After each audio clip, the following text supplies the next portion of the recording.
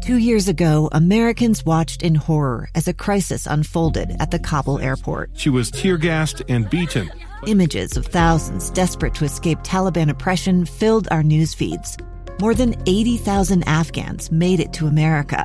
But the story didn't end there. It was very cold. There was no power, no heat. Who would help our newest neighbors? I'm Andrea Smartin. In Stranger Becomes Neighbor, you'll hear the stories of some remarkable refugees who left their homes and their dreams behind, only to start over from zero. Their only possession was 3 blankets. And you'll meet Americans who stepped up to help them. You want me to come when you deliver your baby. What can one person do in the face of an international disaster decades in the making? That's Stranger Becomes Neighbor. Find us at kslpodcast.com. Follow us on Apple Podcasts or anywhere else you listen. KSL's top stories on the coronavirus. I'm Maria Shilaos with your daily coronavirus update. The state today is reporting nearly 1,700 new cases of COVID-19 and a dozen new deaths. One of those people is younger than 25. The state says 498 people are now hospitalized.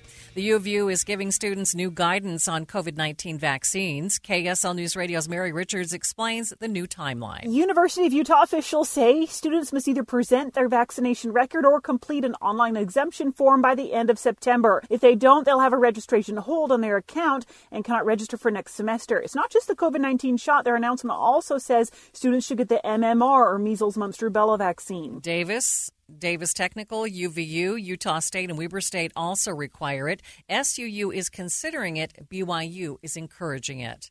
An FDA advisory panel will meet later this month to discuss booster shots just 3 days before the target date set by the White House to start offering the doses. Dr. Yvonne Maldonado says that she's skeptical boosters will be given to the general public right away. It looks like a booster will be necessary. There's no rush, but a booster can be helpful probably in the near future. I don't think there's any problem with the safety or the effectiveness of these vaccines if and when a booster is recommended. An independent CDC advisory committee on Monday hinted that it will only initially recommend boosters for older Americans and healthcare workers. A Utah man is finally home after spending 223 days in the hospital because of COVID-19. Doctors say Thomas Curl suffered multiple lung infections, kidney failure, and even a heart attack, all while he was intubated in the ICU. I didn't want to die. I have too much to live for. I love my family. I love my children. I love my 3 grandkids. So I kept fighting. Curl got infected in December of last year.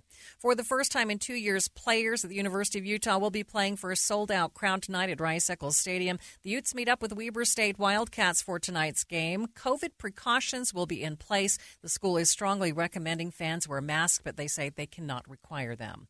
With your daily coronavirus update, I'm Maria Shilaos, KSL News Radio.